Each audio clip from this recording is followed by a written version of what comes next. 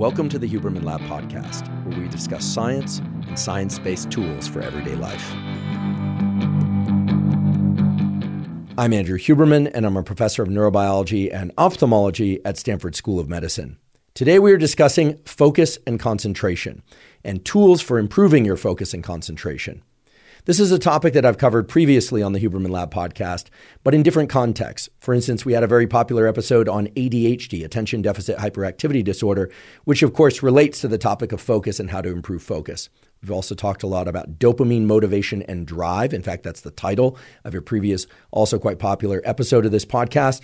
But never before have we had a single episode solely devoted to the tools to improve focus and concentration. The rationale for recording this episode is to provide people one location where they can go and quickly access the specific tools for increasing focus and concentration that are known to be the most powerful tools and the most up-to-date tools. In fact, today's episode is going to include description of several peer-reviewed studies and the tools that emerge from those scientific peer-reviewed studies that point to new and fortunately even briefer protocols than I've described before. So what I'm basically describing here is tools that in a very short amount of time will allow you to significantly increase your focus and concentration abilities. Those tools will include behavioral tools, nutrition-based tools, supplement-based tools, brain-machine interface-based tools, and for those of you that are working with a physician, prescription drug tools. Today's episode ought to benefit anybody, young or old, or anything in between, whether or not you have ADHD or not. Today's episode is going to give you tools that you can apply in your daily life. Most all of them are completely zero cost, and those tools will allow you to tap into the neurochemistry and the neural circuits within your brain and body that peer-reviewed science has reliably shown can significantly improve your focus and concentration abilities.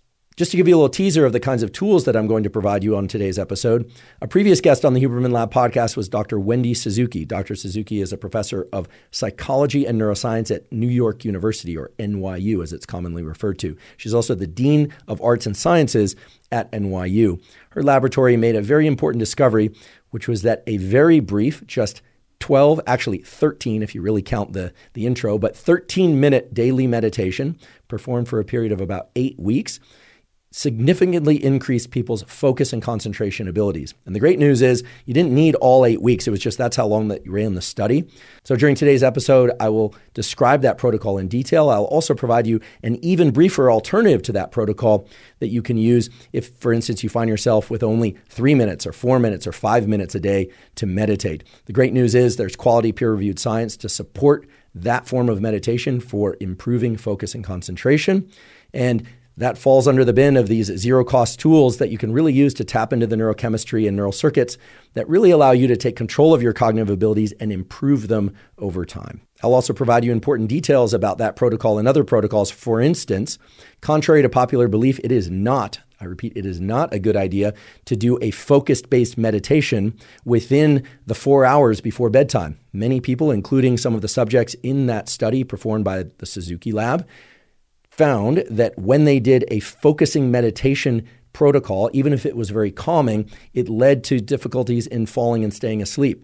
So that runs counter to a lot of what we've heard about meditation being great for sleep. It turns out meditation might be great for sleep. It certainly is great for improving focus capacity. But I highly recommend that if you're going to apply a focus meditation tool in order to improve your focus and concentration, that you make sure that that's performed not within 4 hours prior to bedtime.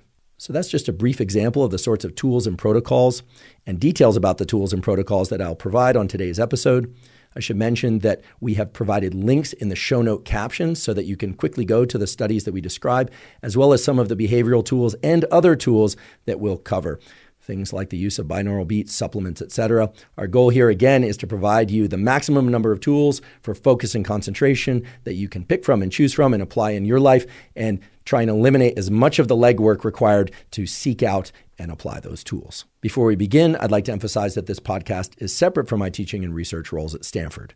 It is, however, part of my desire and effort to bring zero cost to consumer information about science and science-related tools to the general public. In keeping with that theme, I'd like to thank the sponsors of today's podcast. Our first sponsor is Element. Element is an electrolyte drink with everything you need and nothing you don't. That means plenty of salt, magnesium, and potassium, the so-called electrolytes, and no sugar. Now, Salt, magnesium, and potassium are critical to the function of all the cells in your body, in particular to the function of your nerve cells, also called neurons. In fact, in order for your neurons to function properly, all three electrolytes need to be present in the proper ratios.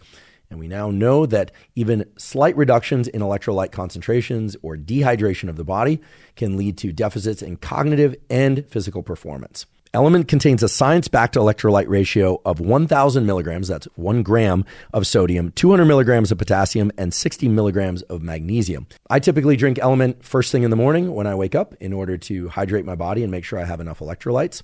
And while I do any kind of physical training and after physical training as well, especially if I've been sweating a lot. If you'd like to try Element, you can go to Drink Element, that's lmnt.com/Huberman to claim a free Element sample pack with your purchase. Again, that's Drink Element, lmnt.com/Huberman. Today's episode is also brought to us by Waking Up. Waking Up is a meditation app that includes hundreds of meditation programs, mindfulness trainings, yoga nidra sessions, and NSDR, non-sleep deep rest protocols. I started using the Waking Up app a few years ago because even though I've been doing regular meditation since my teens, and I started doing yoga nidra about a decade ago, my dad mentioned to me that he had found an app, turned out to be the Waking Up app, which could teach you meditations of different durations and that had a lot of different types of meditations to place the brain and body into different states, and that he liked it very much. So I gave the Waking Up app a try, and I too found it to be extremely useful because sometimes I only have a few minutes to meditate, other times I have longer to meditate. And indeed, I love the fact that I can explore different types of meditation to bring about different levels of understanding about consciousness, but also to place my brain and body into lots of different kinds of states depending on which meditation I do. I also love that the Waking Up app has lots of different types of yoga nidra sessions. For those of you who don't know, yoga nidra is a process of lying very still but keeping an active mind. It's very different than most meditations. And there's excellent scientific data to show that yoga nidra and something similar to it, called non-sleep deep rest or NSDR, can greatly restore levels of cognitive and physical energy, even with just a short 10-minute session. If you'd like to try the Waking Up app, you can go to wakingup.com/Huberman and access a free 30-day trial. Again, that's wakingup.com/Huberman to access a free 30-day trial. Okay, let's talk about focus and concentration and how you can improve your focus and concentration using science-based protocols. Now, because today's episode is mainly focused on tools and not so much the underlying mechanisms, I'm mainly going to focus on what to do and when and how to do it.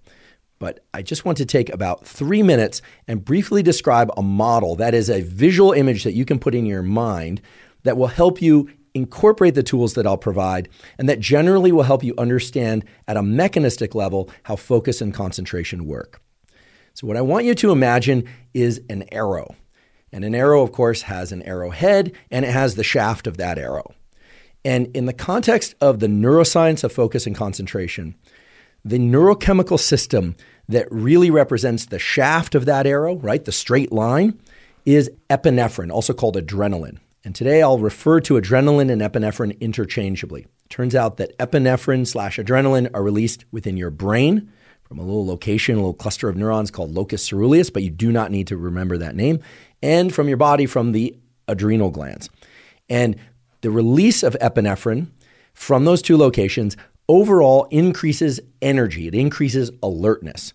It does not alone increase focus. Okay, so the reason I've assigned epinephrine, adrenaline, as the shaft of the arrow is that if focus is the arrow, there is no focus without epinephrine.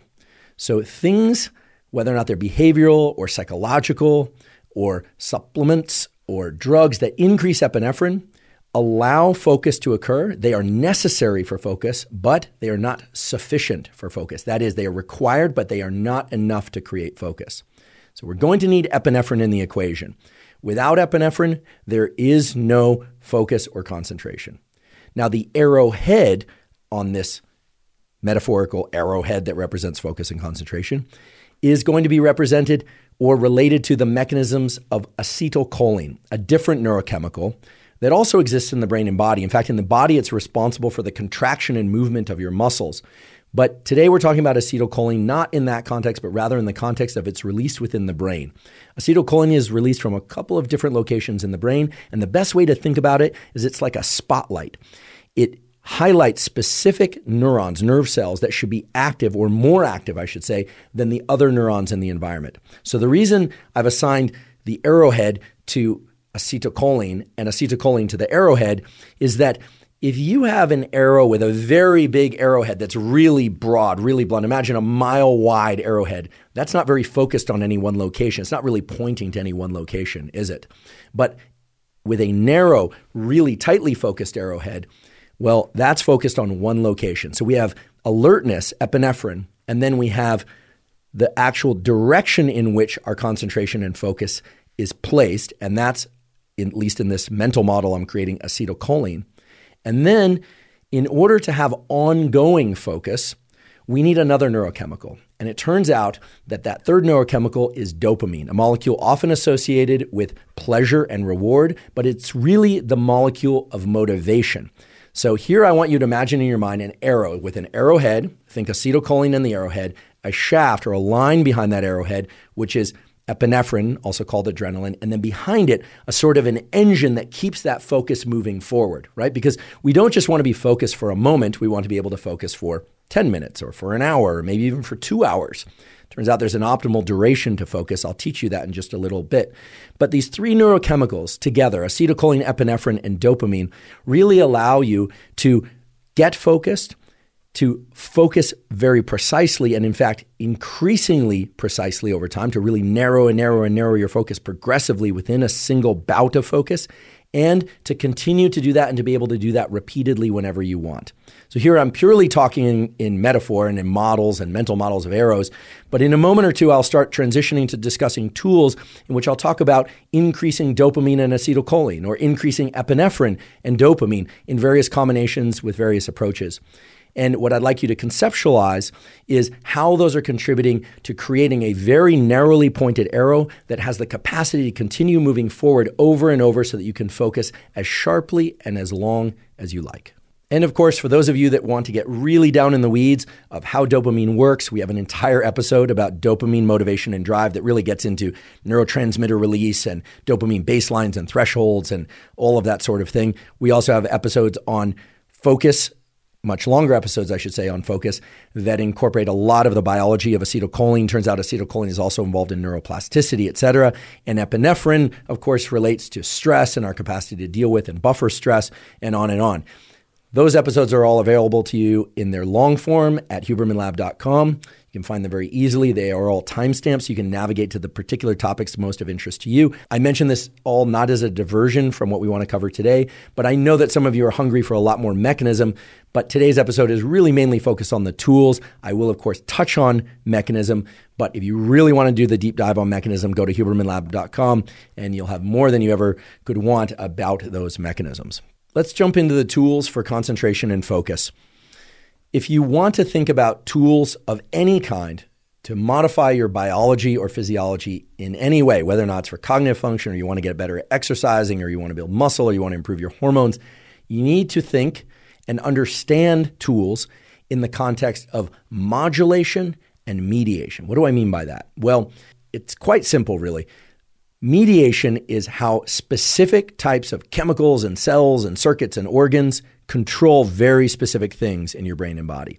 Whereas modulation is the ability of chemicals and cells and circuits to adjust how different things change, how different things work in your brain and body, but to do it more broadly. What do I mean by this? Let me give an example. For instance, I'm going to tell you now that one of the most important things to build and maintain your focus and concentration is to optimize your sleeping behavior. That is to get enough quality sleep, I would say 80% of the nights of your life. Not everyone can get optimal sleep 100% of the nights of their life. Nobody, truly nobody achieves that. However, sleep has been shown to relate to cognitive performance, physical performance, hormone output, and so many other things, including immune system function. What we can reliably say is that sleep modulates just about every process in your brain and body. So you have to get great sleep. There is simply no tool that's going to allow you to overcome chronic sleep deprivation and allow you to remain focused. No pill, no device, no supplement, no protocol whatsoever. There are tools to overcome one night or maybe 2 nights of sleep deprivation, and we'll talk about those. But at a fundamental level, we need to do the things that modulate our focus and attention in powerful ways, and sleep really is that thing. So we've done 2 episodes, one called Master Your Sleep, and the other episode is Perfect Your Sleep. The Perfect Your Sleep is a little bit more like this episode, more focused on protocols. Master Your Sleep includes protocols and mechanism. Again, you can find those at hubermanlab.com. We also have a sleep toolkit, a distilled list of things to do in order to optimize your sleep. I highly recommend that you download that. You can go to hubermanlab.com, go to the Neural Network newsletter. It is listed there. If you want, you can sign up for the newsletter, but you don't have to. You can simply download the PDF of that toolkit for 0 cost. Why do I say sleep modulates focus and attention? Well, I'll give an analogy. If right now someone pulled a fire alarm in this building, or if we had a fire in this building, my attention would drift. It would not be on recording this podcast. It would be on something else.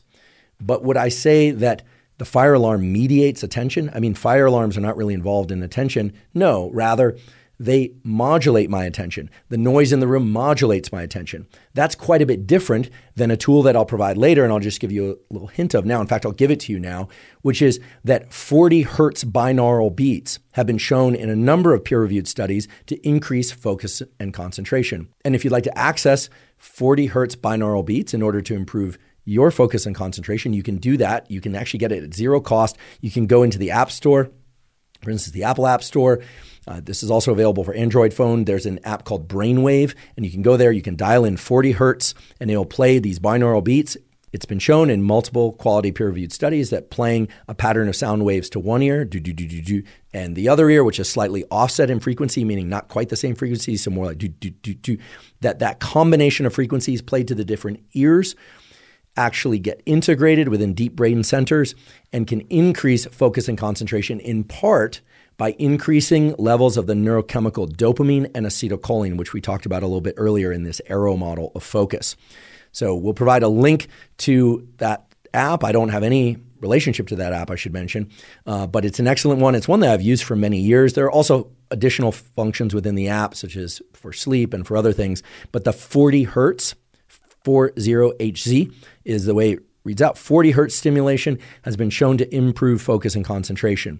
Here is my recommendation in the way that I use it. I would not use 40 hertz binaural beats every time I'm doing a bout of work. What I tend to do is use it for about 5 minutes prior to that work and then turn it off and then do the work. And I'll talk about other tools to use during that work, whether or not it's reading or math or even just emailing or something where I require a bunch of focus for a while.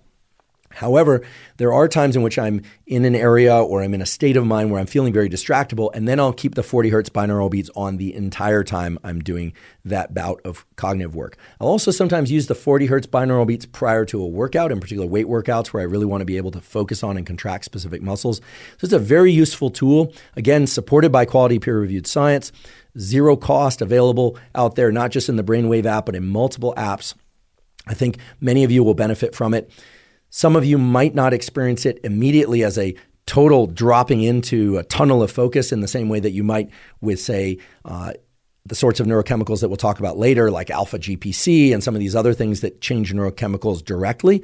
But nonetheless, 40 hertz binaural beats are a very powerful tool. Again, 0 cost, non-pharmacologic tool that tap into your own endogenous, meaning within you or exists within you physiology in order to increase acetylcholine and some other neurochemicals. And they have been shown to work quite well.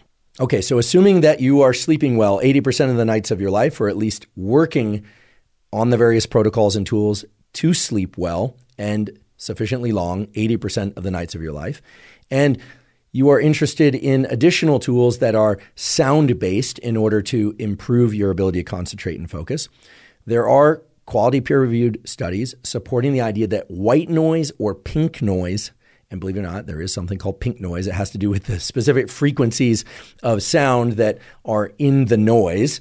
Well, white noise and pink noise have been shown to not improve concentration per se, but to improve people's ability to transition into concentrated states. So I don't tend to use white noise and pink noise while I work, but I know a number of people that do. I know people that also use what's called brown noise. The folks I know from the engineering and computer science side get really into these details of white noise, pink noise, brown noise. You can find white noise, pink noise, or brown noise and listen to it through headphones or in the room.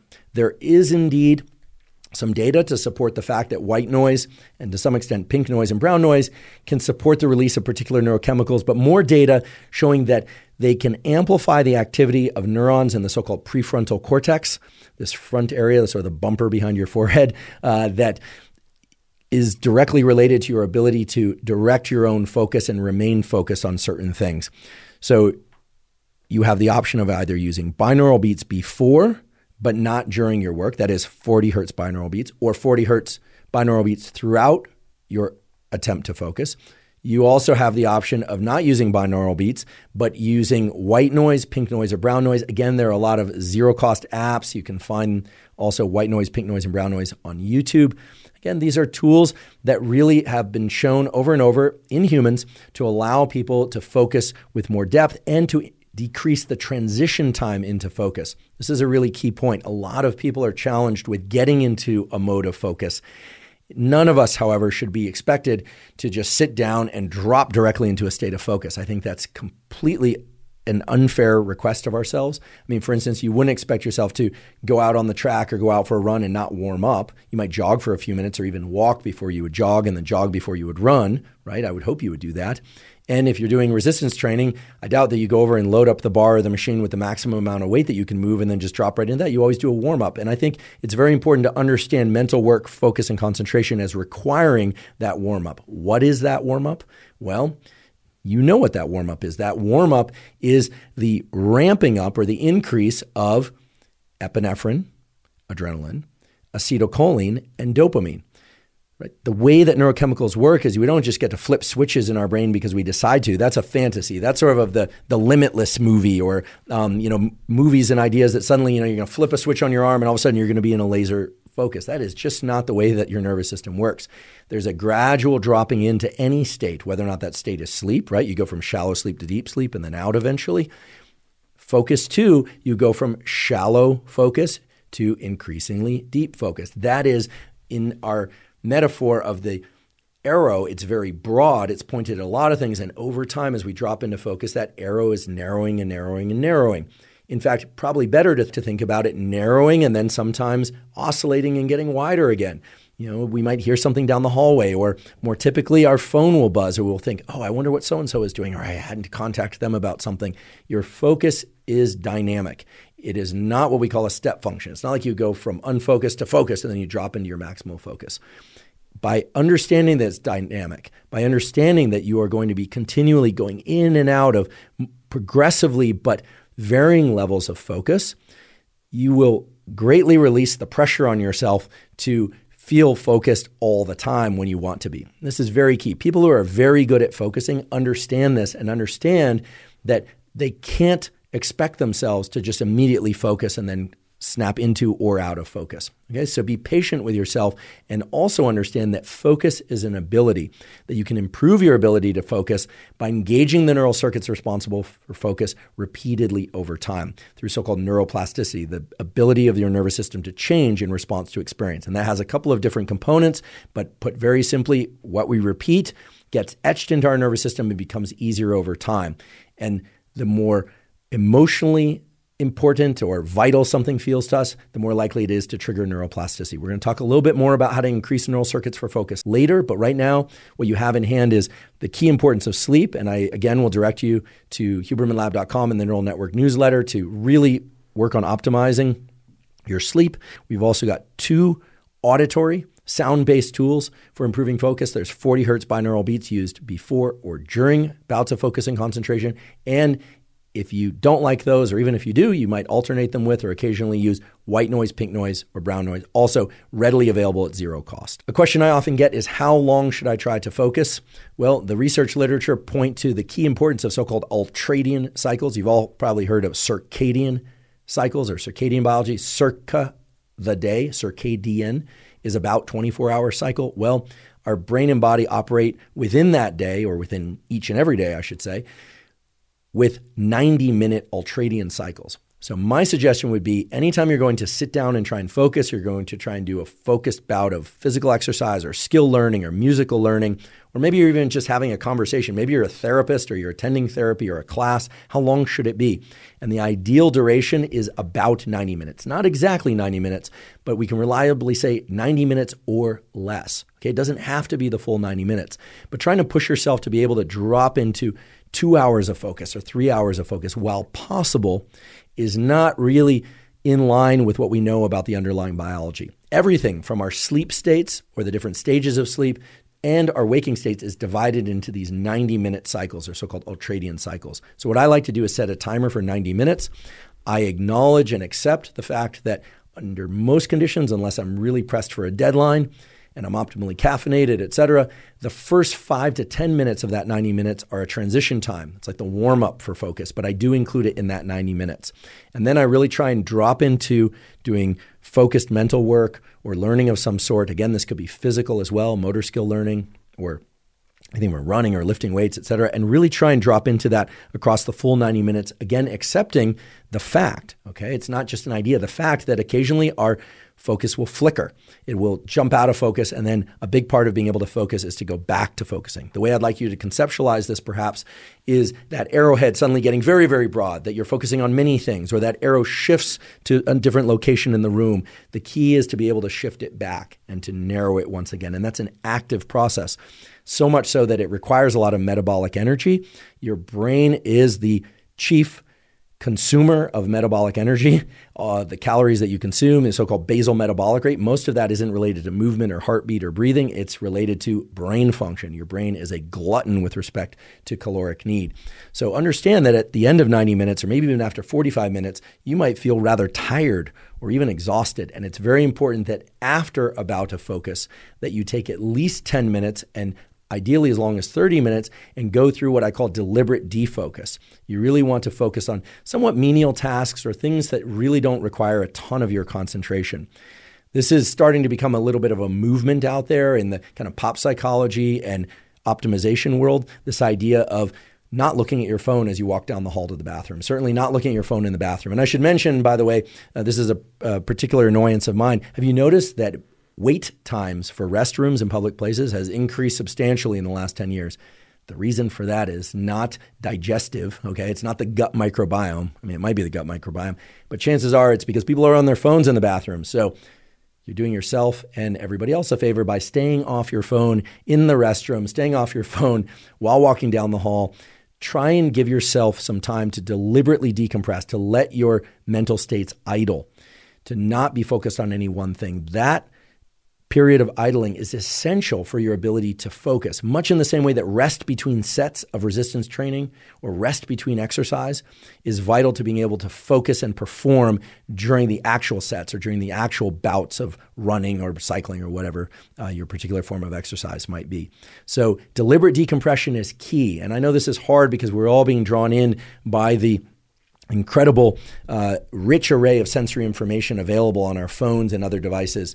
But I can't emphasize this enough. Our ability to focus is not just related to what happens during the entry and movement through those focus bouts, but after those focus bouts, we really need to deliberately decompress. And of course, the ultimate decompress, the time in which we are not directing our thinking and our action, is during sleep. And so it's no wonder, or I should say it holds together logically, that deep, long-lasting duration of not controlling where our mind is at is, in fact, the ultimate form of restoration, even if we have very intense dreams. So take that period after each 90-minute or less focus bout, right? Remember, those focus bouts don't have to be full 90 minutes. Let's say you do 45 minutes of work.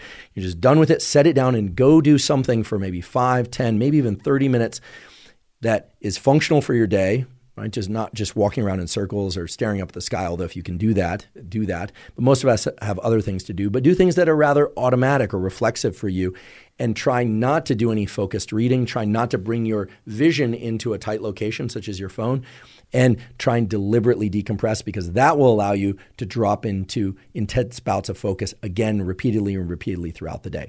I'm often asked how many ultradian cycles one can perform throughout the day. That depends on how well you've slept, how well you are nourished, which we'll talk about in a moment, and how well trained up your focus capacity is.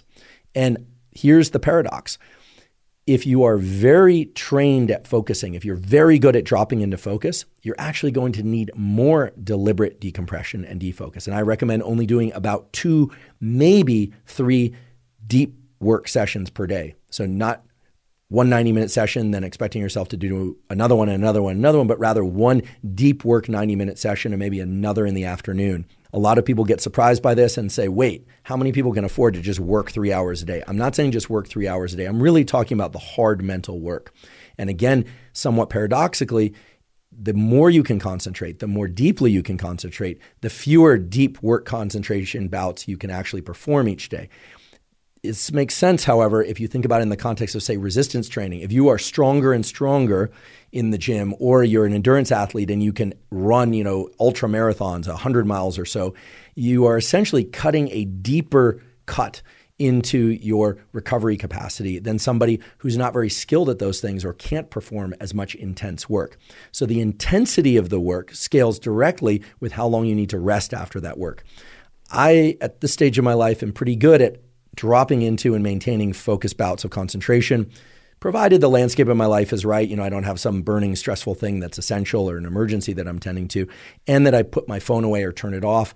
I can do 3 90-minute focus bouts per day, but that's about it. And then in between those focus bouts, I'm doing other things that require less focus. Some of you may be able to perform 4. What I highly recommend is that you try doing at least one 90-minute or less bout of focused, concentrated work per day. And yes, that means the weekends too. And on the weekends, I like to read a book with my phone nowhere in sight, not on a device. That's what I do. Or I'll listen to an audiobook sometimes while taking a walk, but really concentrating on what I'm trying to learn, what I'm hearing, and what I'm seeing. So again, a daily 90-minute bout is one to start with. And I would say after about 4 weeks of that, if you're able to stay concentrated and work through the agitation, then I would consider increasing the number of focus bouts. Again, this is not to say that you should go to your teacher or your PhD advisor or your parent or your friends and say, listen, I can't really concentrate or think about anything for more than 90 minutes per day. That's not what I'm saying. These are deep focus bouts. These are bouts of work, or I should say mental work or physical work, where you're really forcing yourself to focus and refocus, to sharpen the head of that arrowhead, to redirect it to what you're trying to concentrate on. And it is indeed hard work. I would even think about it more or less like a workout of any kind. I'd like to take a quick break and acknowledge one of our sponsors, Athletic Greens. Athletic Greens, now called AG1, is a vitamin mineral probiotic drink that covers all of your foundational nutritional needs. I've been taking Athletic Greens since 2012, so I'm delighted that they're sponsoring the podcast. The reason I started taking Athletic Greens and the reason I still take Athletic Greens once or usually twice a day is that it gets me the probiotics that I need for gut health. Our gut is very important. It's populated by gut microbiota that communicate with the brain, the immune system, and basically all the biological systems of our body to strongly impact our immediate and long-term health. And those probiotics in Athletic Greens are optimal and vital for microbiotic health. In addition, Athletic Greens contains a number of adaptogens, vitamins, and minerals that make sure that all of my foundational nutritional needs are met, and it tastes great. If you'd like to try Athletic Greens, you can go to athleticgreens.com/Huberman, and they'll give you 5 free travel packs that make it really easy to mix up Athletic Greens while you're on the road, in the car, on the plane, etc. And they'll give you a year's supply of vitamin D3K2. Again, that's athleticgreens.com/Huberman to get the 5 free travel packs and the year's supply of vitamin D3K2. I mentioned the topic of nutrition a little bit ago. And of course, nutrition is a complicated topic. In fact, one of the quickest ways to get yourself into a battle online is to say something definitive about nutrition. I just want to clearly state my stance about nutrition. I fully support and applaud those of you that are vegans for whatever reason, those of you that are pure carnivore for whatever reason, and those of you that are omnivores for whatever reason. I happen to be an omnivore. My goal is always to eat high quality, minimally or non-processed foods and to eat things in moderation. So I do eat some meat from sustainable sources or from organic sources. I eat some starches, and I eat vegetables, and I eat fruits. I try not to eat sugars, and I don't really like highly processed foods at this point in my life. That's me. That's what I do, but I'm certainly not dictating what people should eat. I know certain people are ketogenic, and I can say that for people who achieve ketosis and can get into ketosis, yes, indeed, there is a mental state associated with ketosis that will allow your brain to function and to think really clearly that many people find very attractive and keep them going back over and over again to a ketogenic diet. I'm somebody who, for instance, has not been in ketosis many times in my life, at least not deliberately so, but I actually will ingest liquid ketones from time to time because of the further cognitive enhancement or physical enhancement that I experience on top of nutrition that does include some carbohydrates. So there are a lot of different ways to approach all this. Whether or not you're a vegan, omnivore, vegetarian, carnivore, etc., the point is this. Your ability to focus, and in fact, your ability of neurons to encode specific information in your environment, that is, to represent what's out there in the world, is actually related to your blood glucose level. Now, here I'm setting aside the discussion of ketosis and ketogenic diets for the moment. But there's a beautiful study that was published in Neuron not long ago that showed that the tuning, that is, the precision with which neurons in the brain represent things in our environment, is actually much greater when there is sufficient glucose in the brain. Translated into English, this means that when we are fasted or when our blood glucose is very low, we aren't able to perceive and think about things as clearly. Now, there's a twist to this, however. Many people who practice intermittent fasting, and I should say I practice a sort of pseudo-intermittent fasting. I generally eat my meals between the hours of 11 a.m. and 8 p.m., although sometimes there's some wiggle around that. Occasionally I have an early breakfast. I'm not super rigid about it. But I know there are a number of people who are doing longer fasts or they're eating in a 6-hour window. We did an entire episode about fasting. You can, again, find that at hubermanlab.com. We'll likely have Sachin Panda, who's an expert in intermittent fasting, on the podcast. Intermittent fasting has a lot of different potential benefits. For some people, it's a convenient way to restrict their calories. For other people, it's a convenient way to avoid eating. That is, it's easier to not eat than to eat a small portion, so they opt for intermittent fasting, and so on and so forth. But one of the things that you hear very often is that some people like being fasted because they like the clarity of mind that it provides. Here's the situation. Neurons, unless you're in a ketogenic diet, really thrive on glucose. They love glucose. And as I mentioned before, your ability to think and perceive things is actually enhanced by having sufficient glucose in your bloodstream. So why would it be that some people experience a heightened state of mental clarity when they are fasted? I've certainly experienced that before. Well, I should say that provided you're well hydrated enough and you have enough electrolytes in your system, what tends to happen is that when you ingest food, there's a shift in your nervous system towards so-called parasympathetic mode. That is, the more relaxed, you probably heard it as rest and digest, although it does other things, a more relaxed mode that can indeed make us very sleepy. If we have too many carbohydrates, it actually can make us quite sleepy. However, if we have any food, if we have enough of it, that is, if our gut is full, it diverts blood to our gut and we become sleepy and we can't focus as well. So a lot of people really like fasting in the state of being fasted for focus and concentration because they don't have as much of that parasympathetic activation. They're just not as sleepy. And in fact, under those conditions, half as much caffeine will give you just as much lift as twice as much caffeine will give you on a full belly of pasta. And that's just the way that caffeine interacts with blood glucose. So what I'd like you to imagine is if you had a measure of focus from 0 to 10, these are arbitrary units, 10 being maximally focused and 0 being not focused at all. Imagine a U-shaped function, right? Where if you're very fasted, you're going to have a high degree of focus and concentration. But then if you ingest some food and your belly is full, your focus and concentration is reduced. But having enough blood glucose and maybe even elevated blood glucose will increase cognitive function. So there are two ends of the spectrum. On one end of the spectrum, blood glucose is relatively low and you're fasted and you can think and behave in a very concentrated way. And on the other end of the spectrum, you have a lot of blood glucose, or I should say sufficient blood glucose. You never want your blood glucose to be too high. And that allows your neurons to encode and perceive and basically allow you to think really clearly. So you sort of have to pick your condition. What do you want for your bouts of focus and concentration? I actually do both. So what I do is, as I mentioned before, I eat my meal sometime around 11 a.m., my first meal typically, unless I'm very hungry when I wake up. And so I will do my workout and one bout of focused work. I always think of this as my hard work early in the day. And I do that fasted. I'll be consuming water with electrolytes, maybe Element or other electrolytes, maybe some caffeine as well in the form of yerba mate or coffee. That's my first focus bout of 90 minutes or less. That is essentially done fasted. And then I'll eat. And then I do notice after I eat, I actually have a diminished capacity to focus. But then again in the afternoon, I will do another 90-minute bout of focus. And I'll talk about some of the tools I use to make sure that that bout of focus is optimal for getting the most amount of focused work done, whether or not it's mental work or physical work, although I tend to do my physical work early in the day and my mental work both early and late in the day. So to make this very simple, or as simple as I can for you, being fasted is great for focus and concentration, provided you're not thinking about food the entire time. And being fed is terrific for focus and concentration. It actually can improve neuronal function, provided that you didn't eat too much food. So one way to manage this is, if you're going to have a lunch, to make sure that you don't stuff yourself at lunch, that you're not overeating, and to not get quite so full that you push your nervous system into this parasympathetic mode and make it hard to focus in the afternoon. I know a lot of people experience a dip or even a crash in energy in the afternoon that make it really hard to focus. For that reason, I'll just remind people of a tool I've talked about many times before, which is based on the biology of adenosine and caffeine, et cetera, which is to delay your first caffeine intake to 90 to 120 minutes after waking up. I know that can be painful for certain people. I violate that rule when I'm working out very early in the morning. I'll drink my caffeine before my workout, which often occurs within 30 to 60 minutes of waking. But in general, unless I'm working out very early, I will ingest my caffeine 90 to 120 minutes after I wake up.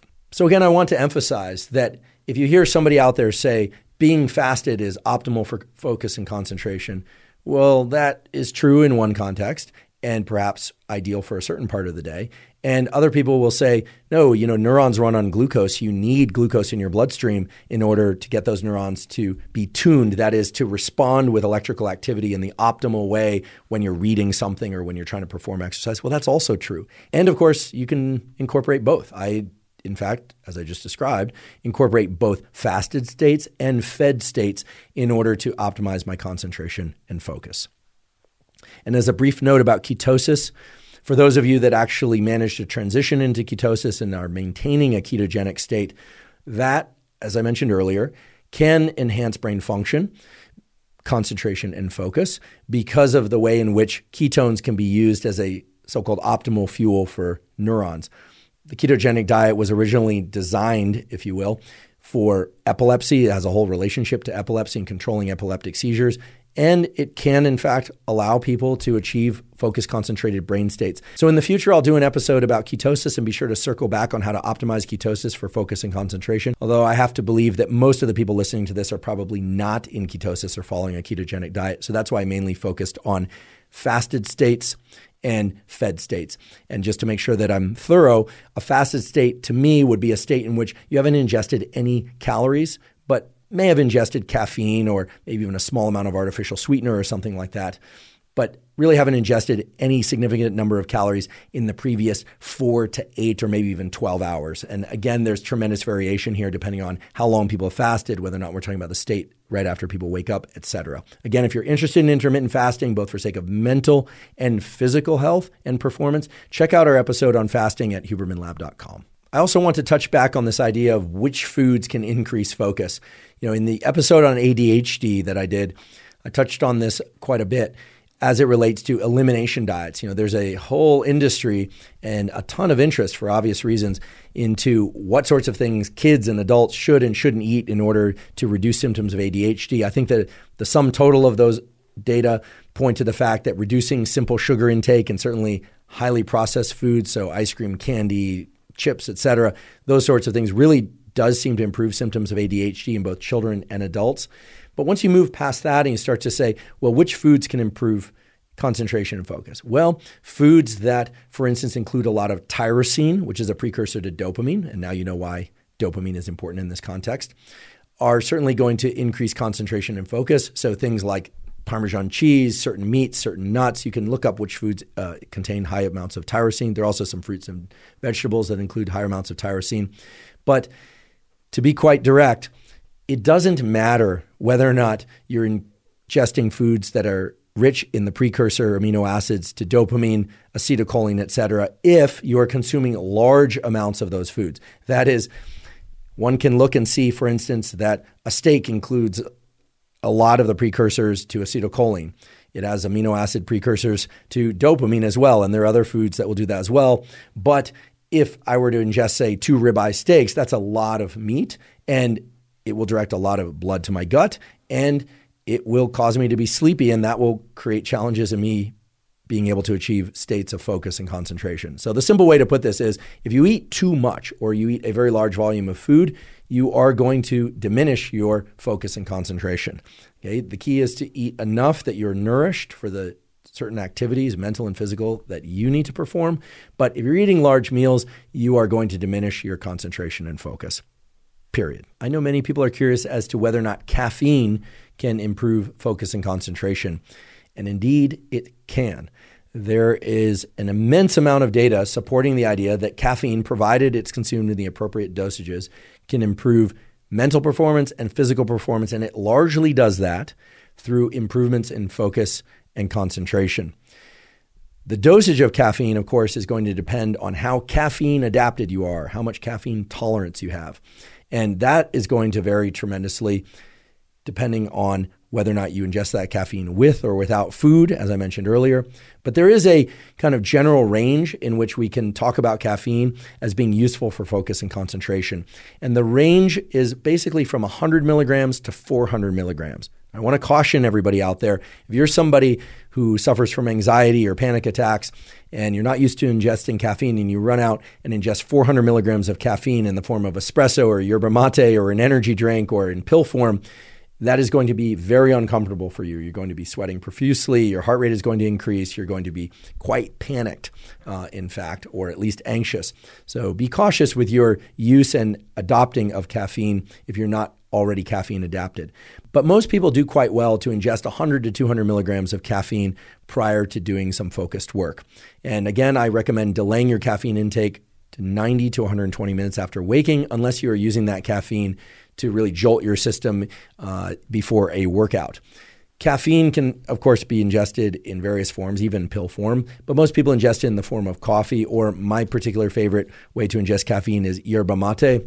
It is important, and I should note that you should actively avoid the smoked versions of yerba mate as they contain a lot of carcinogenic, cancer-promoting compounds.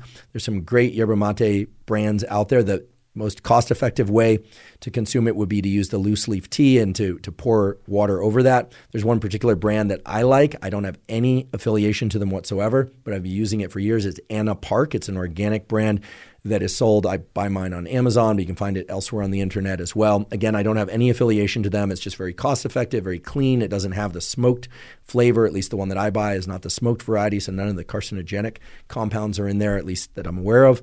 And I like the way it tastes, and it provides a very even lift and stimulant that I think certainly works for me and that a number of people I know that have suggested to also enjoy.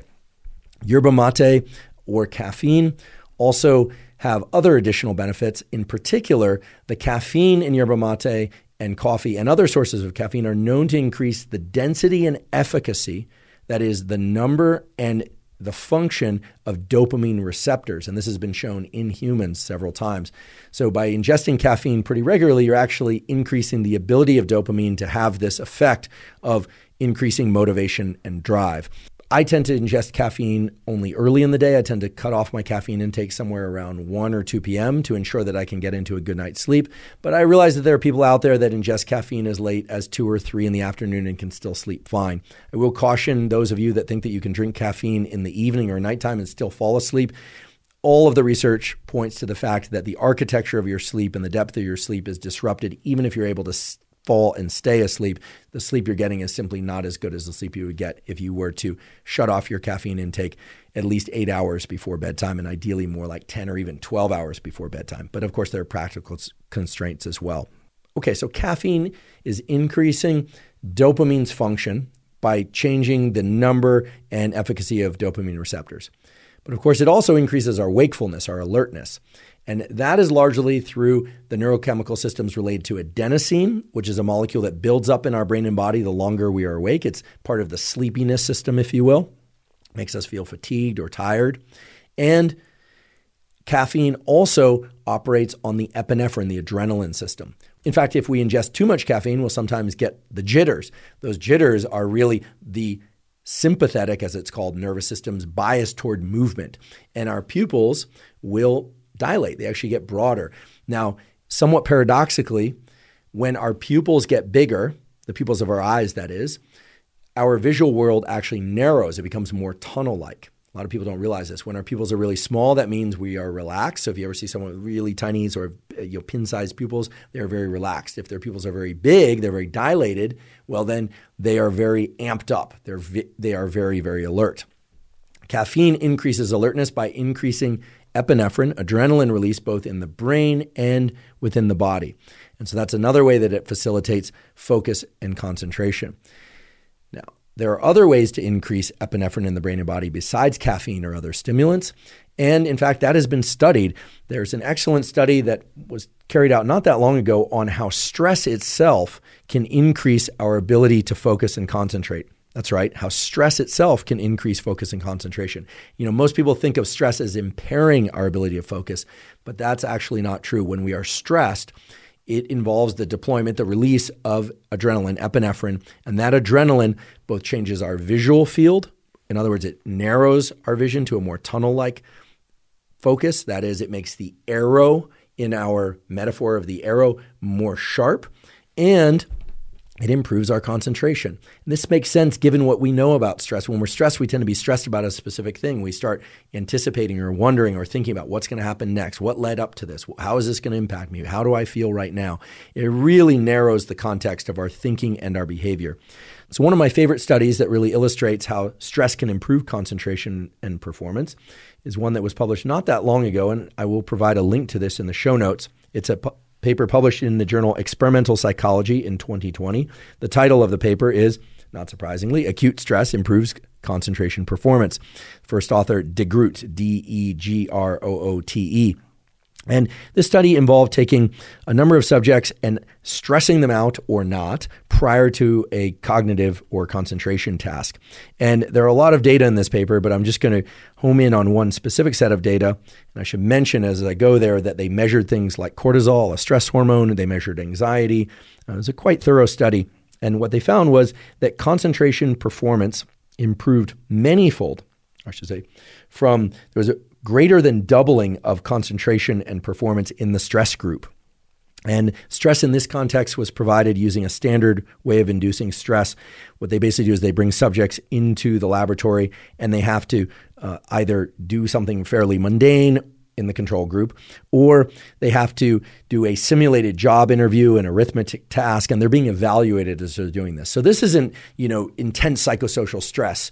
They're not watching anything disturbing. They're not being traumatized in any kind of way. This is fairly low levels of stress that raise their levels of epinephrine, and we know this from this study, and their levels of cortisol, another stress hormone, modestly within their brain and blood. But that even modest increase in these stress hormones and their reported psychological levels of stress really enhance their focus and concentration. This may come as surprising because like many people think, gosh, stress really diminishes cognitive performance, but that's absolutely wrong. Stress improves cognitive performance. Now, of course, there are other ways to increase stress levels and to do that in healthy ways to improve concentration and performance. And one of the best ways to do that, because it's so surefire and it's generally safe, provided you do it safely, is deliberate cold exposure. This is something I've talked about on the podcast before, but deliberate cold exposure can be achieved by getting into a cold shower for 1 to 5 minutes. If you're not used to it, you probably want to start with 1 minute, or you can get into an ice bath. And nowadays there are a number of different commercial sources of circulating cold water, or if you have access to a body of cold water like a lake or a pool or an ocean, we know that getting into cold water or under cold water greatly increases epinephrine levels and dopamine levels in the brain and blood. There's a beautiful study that was published in the European Journal of Physiology that showed that the increases in dopamine are massive, a near doubling or more of dopamine levels that are very long lasting for hours. And epinephrine and indeed cortisol levels are also increased, and in ways that support not just immune system function because they do that, and mood because it does that, but that can really improve concentration and focus. I touched on this a little bit in an episode about memory, that there's an age-old practice, really dating back to medieval times, of putting people into cold water right after they learn something in order to increase their epinephrine as a way to consolidate those memories. For sake of today's discussion, if you're interested in ways to improve focus and concentration, you need to increase your epinephrine, your adrenaline levels. Cold water exposure is one of the most efficient ways to do that. This is not a biohack. I don't like the word hack. I know it's commonly used, but a hack is something where you're using one thing for a different purpose than it was originally intended for. And here, I'm not referring to the shower or the cold bath. I'm referring to epinephrine. Epinephrine is a neurochemical that will place your vision into more of a tunnel mode, which will allow you to focus on cognitive work or physical work in a more specific way. You're not going to be as distractible. And it's very easy to achieve by getting into a cold shower or a cold body of water for a brief period of time. People always ask how long to get under or into cold water and how cold to make it. Here's the thing. It should be uncomfortably cold, but safe to stay in for 1 to 5 minutes. Okay, so uncomfortably cold that you really want to get out, but safe to stay in. Not so cold that it's going to give you a heart attack, and not so warm that it's comfortable that it doesn't create that adrenaline release. Cold water exposure, I should say deliberate cold water or non-deliberate cold water exposure, reliably increases epinephrine levels. It is incredibly useful as a tool for this, and it is in fact zero cost or even negative zero cost. How could it be negative zero cost? Well, you can certainly save on your heating bill by taking a cold shower. So that's one way. And for those of you that have access to devices or locations where you can get into cold water, you can submerge, well, then that can work. For those of you that don't, maybe you take a cold bath, you get in up to your neck. That's going to be most efficient. For those of you that can't do that, you'll get under a cold shower. Again, it should be uncomfortably cold to the point where you want to get out, but that you can safely stay in for 1 to 5 minutes. How long should you do it before a work bout? Well, if you get into really cold water, it's uncomfortably cold, and get out after about 3 minutes, you're probably good to go. Dry off and get to work. Some of you might think this is a little bit silly as a tool for focus and concentration, but if you look at the data on epinephrine and how powerfully it can increase focus, I think you'd be very impressed. I mean, it certainly can increase one's ability to attend to specific visual stimuli. So for reading or math work, et cetera, it's going to be very useful. Now, of course, you don't want to make it so cold that you're shivering and chattering the whole time. And of course, you could, if you like, combine this with 40 hertz binaural beats. There's no reason why you couldn't combine the two protocols. But the point here is that a lot of people would love to, and I think ought to, leverage the health-promoting and powerful effects of increasing epinephrine on focus and concentration. And running out and getting stressed by a life event or getting into an argument or something like that simply as a way to increase focus and concentration doesn't seem that adaptive to me. So deliberate cold exposure is a straightforward way to do that. It doesn't involve anyone else. I suppose you could do it with somebody else, but it doesn't require anyone else. And again, there are zero, low, and even negative cost ways to approach that. If you'd like to know how long the positive effects of epinephrine last toward improving focus and concentration, well, if we look to that study from De Groot et al., the Acute Stress Improves Cognitive Performance study, they measured concentration before and 30 minutes after the stress was induced. And there does appear to be a quite long-lasting, really up to an hour or more effect of increasing epinephrine. So how might you apply these sorts of protocols early in the day or later in the day? Well, one suggestion or one potential protocol would be if you're going to sit down and do some work, if you're already feeling alert and focused, no need to reach to this tool. But if you're feeling like your focus and alertness isn't quite where you'd like it to be, you could take a 3-minute very cold shower or submerge yourself in cold water for 3 minutes. You might have a cup of coffee as well and then sit down and do that work, maybe even throw in the 40 hertz binaural beats. All of that would be layering in the different systems, the different neurochemicals, such as acetylcholine, epinephrine, and dopamine that are going to lend themselves to a really terrific 90-minute or less work bout. Now I'd like to discuss some of the purely behavioral tools that quality peer-reviewed science say can improve focus and concentration significantly. At the beginning of today's episode, I talked about the study from Dr. Wendy Suzuki's lab, where they explored a 13-minute meditation done every day for a period of 8 weeks. That meditation led to significant improvements in focus and concentration ability, as well as other aspects of cognitive performance. It also improved mood and reduced stress. So you might be wondering, what exactly is this meditation? The meditation is very simple, and it's one that anyone can perform. What you would want to do is set a timer for about 13 minutes. I don't think it has to be exactly 13 minutes, but since that's what they included in the study, you would set a timer for 13 minutes. You would sit or lie down, close your eyes, and you would simply focus on your breathing. Most people are going to benefit from only doing that breathing through their nose. But if you have some sort of obstruction or inability to breathe just through your nose, you could probably also do it by breathing through your nose and mouth, or just your mouth. But ideally, you would do just nasal breathing for a period of 13 minutes, concentrating on that breathing.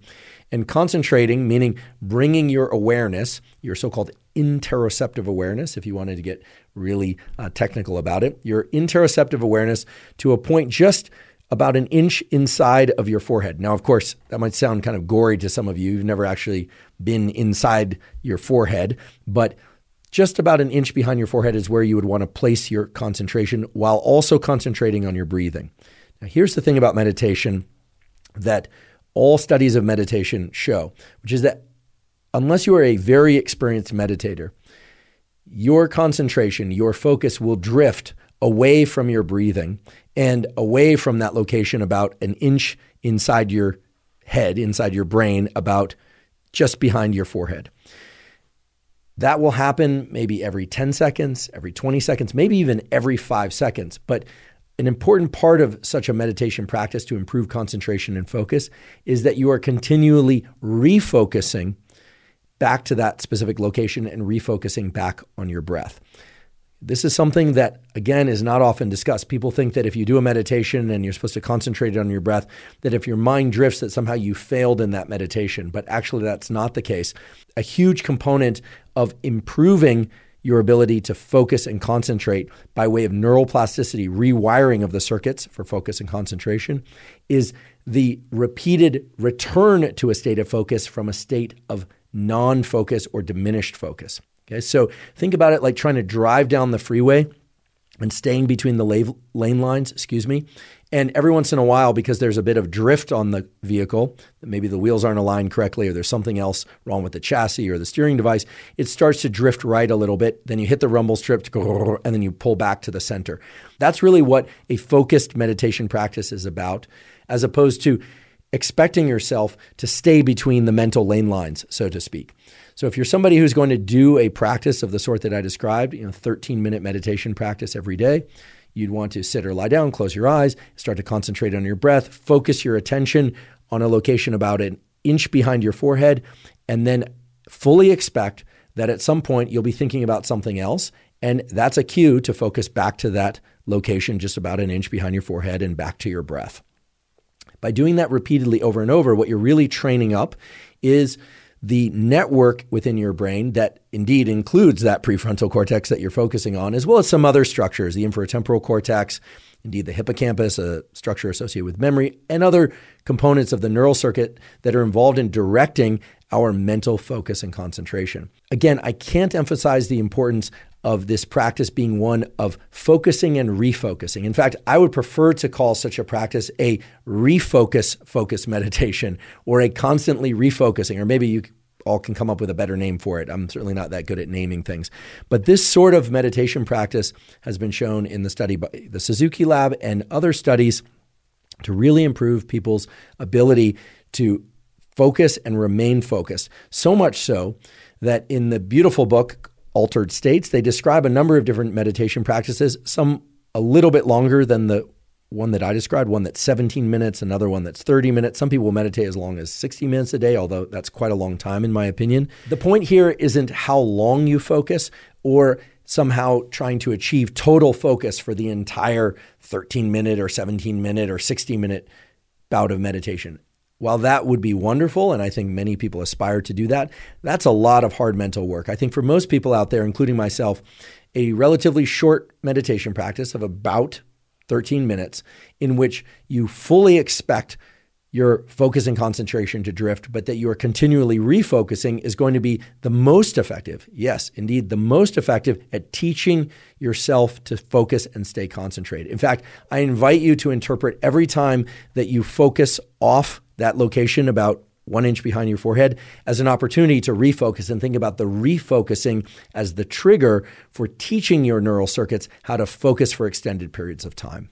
And as a bonus to that sort of meditation practice, the study from Wendy Suzuki's lab also showed that people experience improvements in sleep and improvements in memory. So not just improvements in mood and reduction in stress and improvements in focus and concentration, but all these other positive benefits from just doing that 13-minute-a-day meditation practice. It's one that I've started to adopt and have felt tremendous benefit from, and that I encourage many of you to try as well. The one cautionary note is the one that I mentioned at the beginning of the episode, which is because the refocus, as I'll call it, meditation does involve a significant amount of effort and engagement of these prefrontal cortical circuits.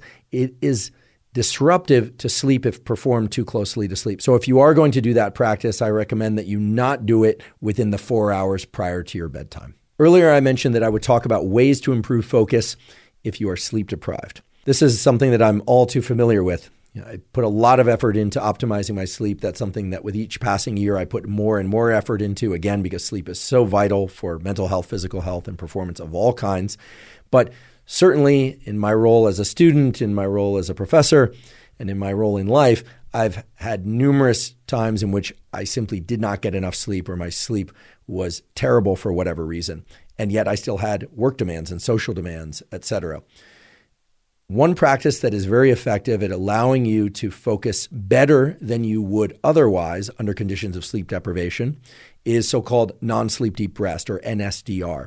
This is also referred to sometimes as Yoga Nidra. Yoga Nidra actually means yoga sleep. Yoga Nidra is a practice of lying down for about 10 to 30, sometimes even as long as 60 minutes. You listen to a script. It's an audio script that takes you through a progressive deep relaxation.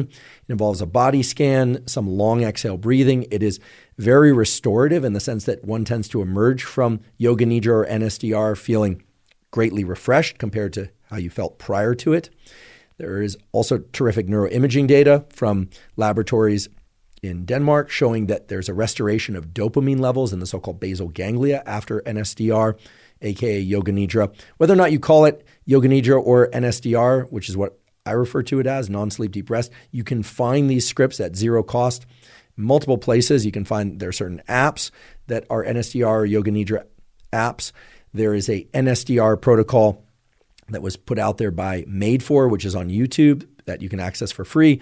There is a NSDR, or I should say a number of NSDR protocols through the Virtusan app. There are, again, a number of different places that one can access NSDR protocols. I do NSDR for 10 to 30 minutes per day, every single day, not just on days where I'm sleep deprived. If I happen to be sleep deprived, I would extend that NSDR to 30 or 60 minutes.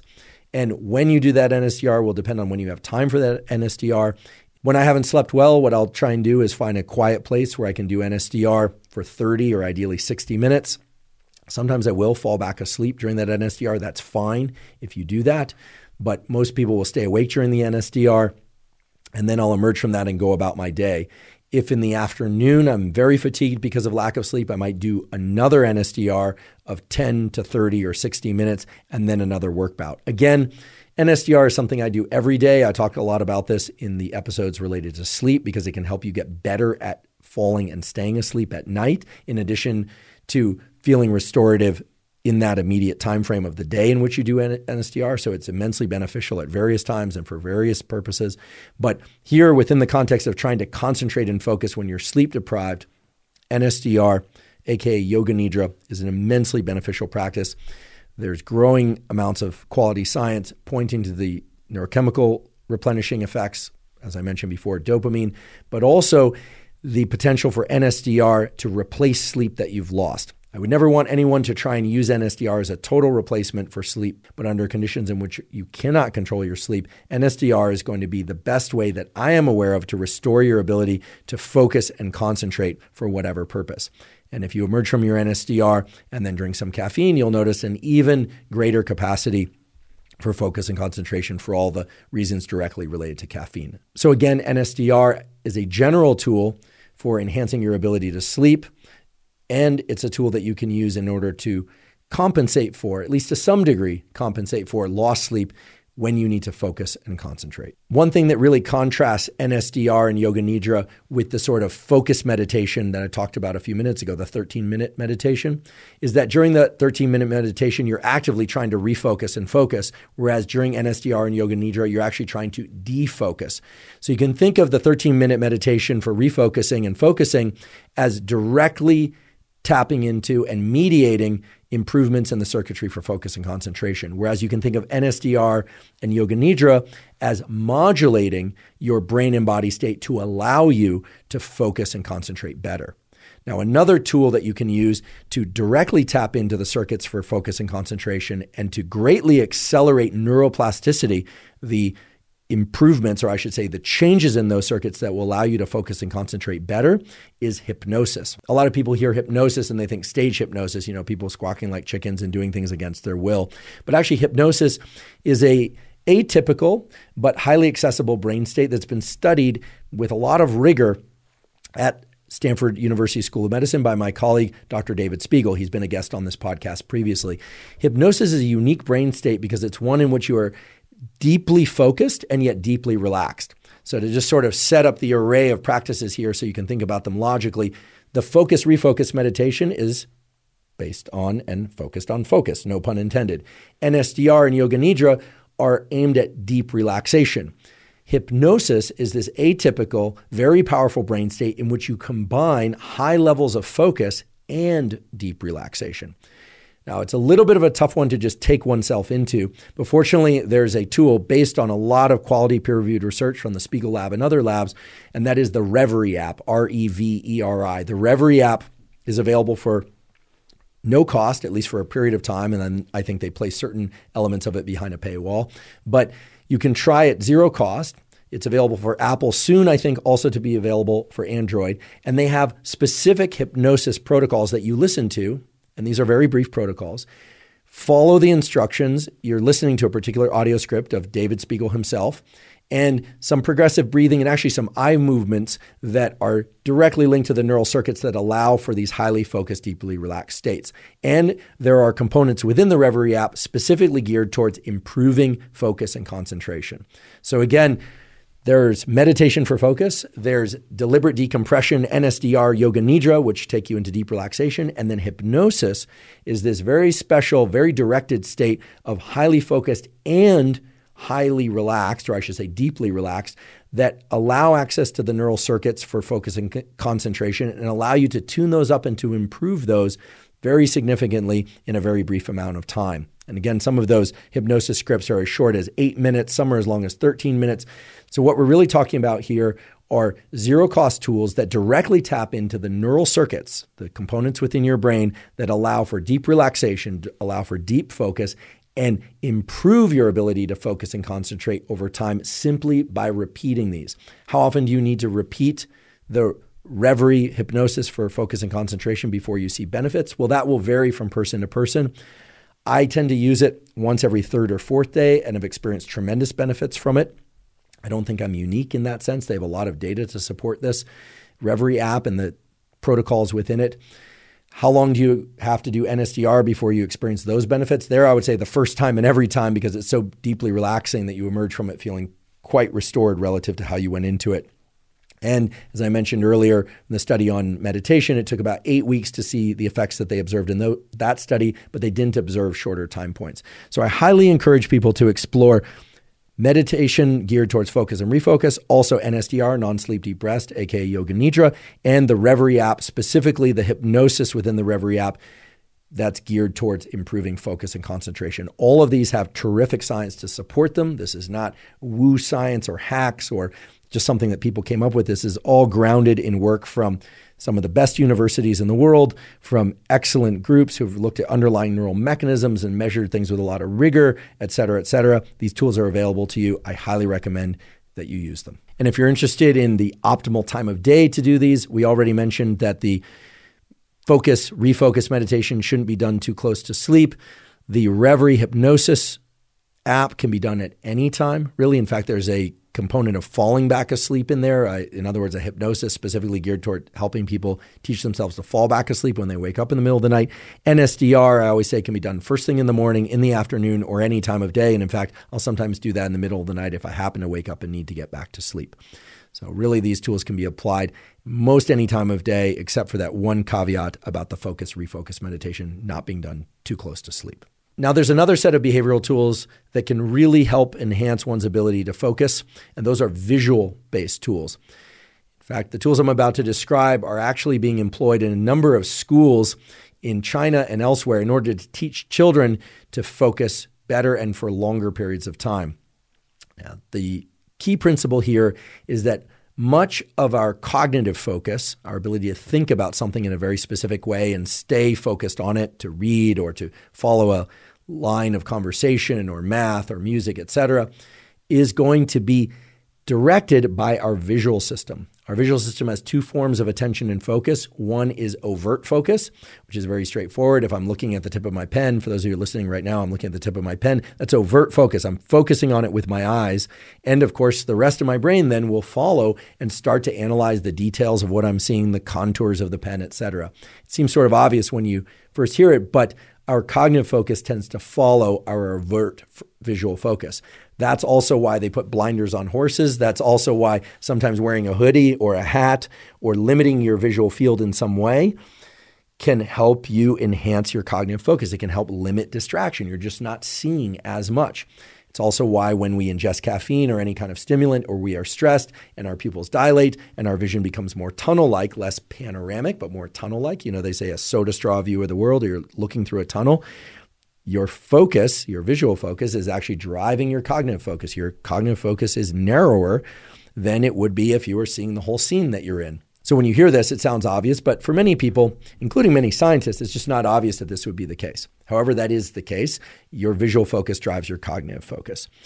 So what is a practice that has been studied in various laboratories and that's being employed in various schools is to have children or adults visually focus on one location for a given period of time. How long? Anywhere from 30 seconds to 3 minutes. And believe it or not, 3 minutes is a long time to maintain visual focus at one location. If you were to try that right now, you'd probably find it to be a bit of a strain, but if you want to try it, you can. Keep in mind, you, yes, are allowed to blink, but also keep in mind that meditation refocusing practice that we talked about earlier, that the refocusing is the key component of teaching yourself or your brain. You are your brain is you, but to teach yourself how to focus better. So if you're going to incorporate this practice, what you would want to do is pick a location. It could be on a wall. It could be on your computer in front of you, although I would encourage it to not be the contents of your computer screen. You might just want to blank your screen. You might want to put a piece of paper with a crosshatch there, any sort of visual target, or you can imagine a visual target, and then focus your visual attention on that target and try to breathe normally, try and stay relaxed, and certainly allow yourself to blink so that your eyes don't dry out. This is not a test of how long you can go without blinking. By focusing on that particular location and by forcing yourself to refocus on that location, anytime your gaze, your vision drifts from that location, you are encouraging the circuits for focus to get better at focusing for longer and longer and at refocusing when your focus drifts off of that location. This is incorporating neural circuits, including the prefrontal cortex, things like the frontal eye field. For those of you curious about the underlying biology, this practice is recruiting certain elements of your so-called prefrontal cortex, also the frontal eye fields, which are locations not far from the prefrontal cortex that are involved in deliberately directing your gaze to particular locations in space, not outer space, although you could do this by focusing on stars, I suppose, but in visual space.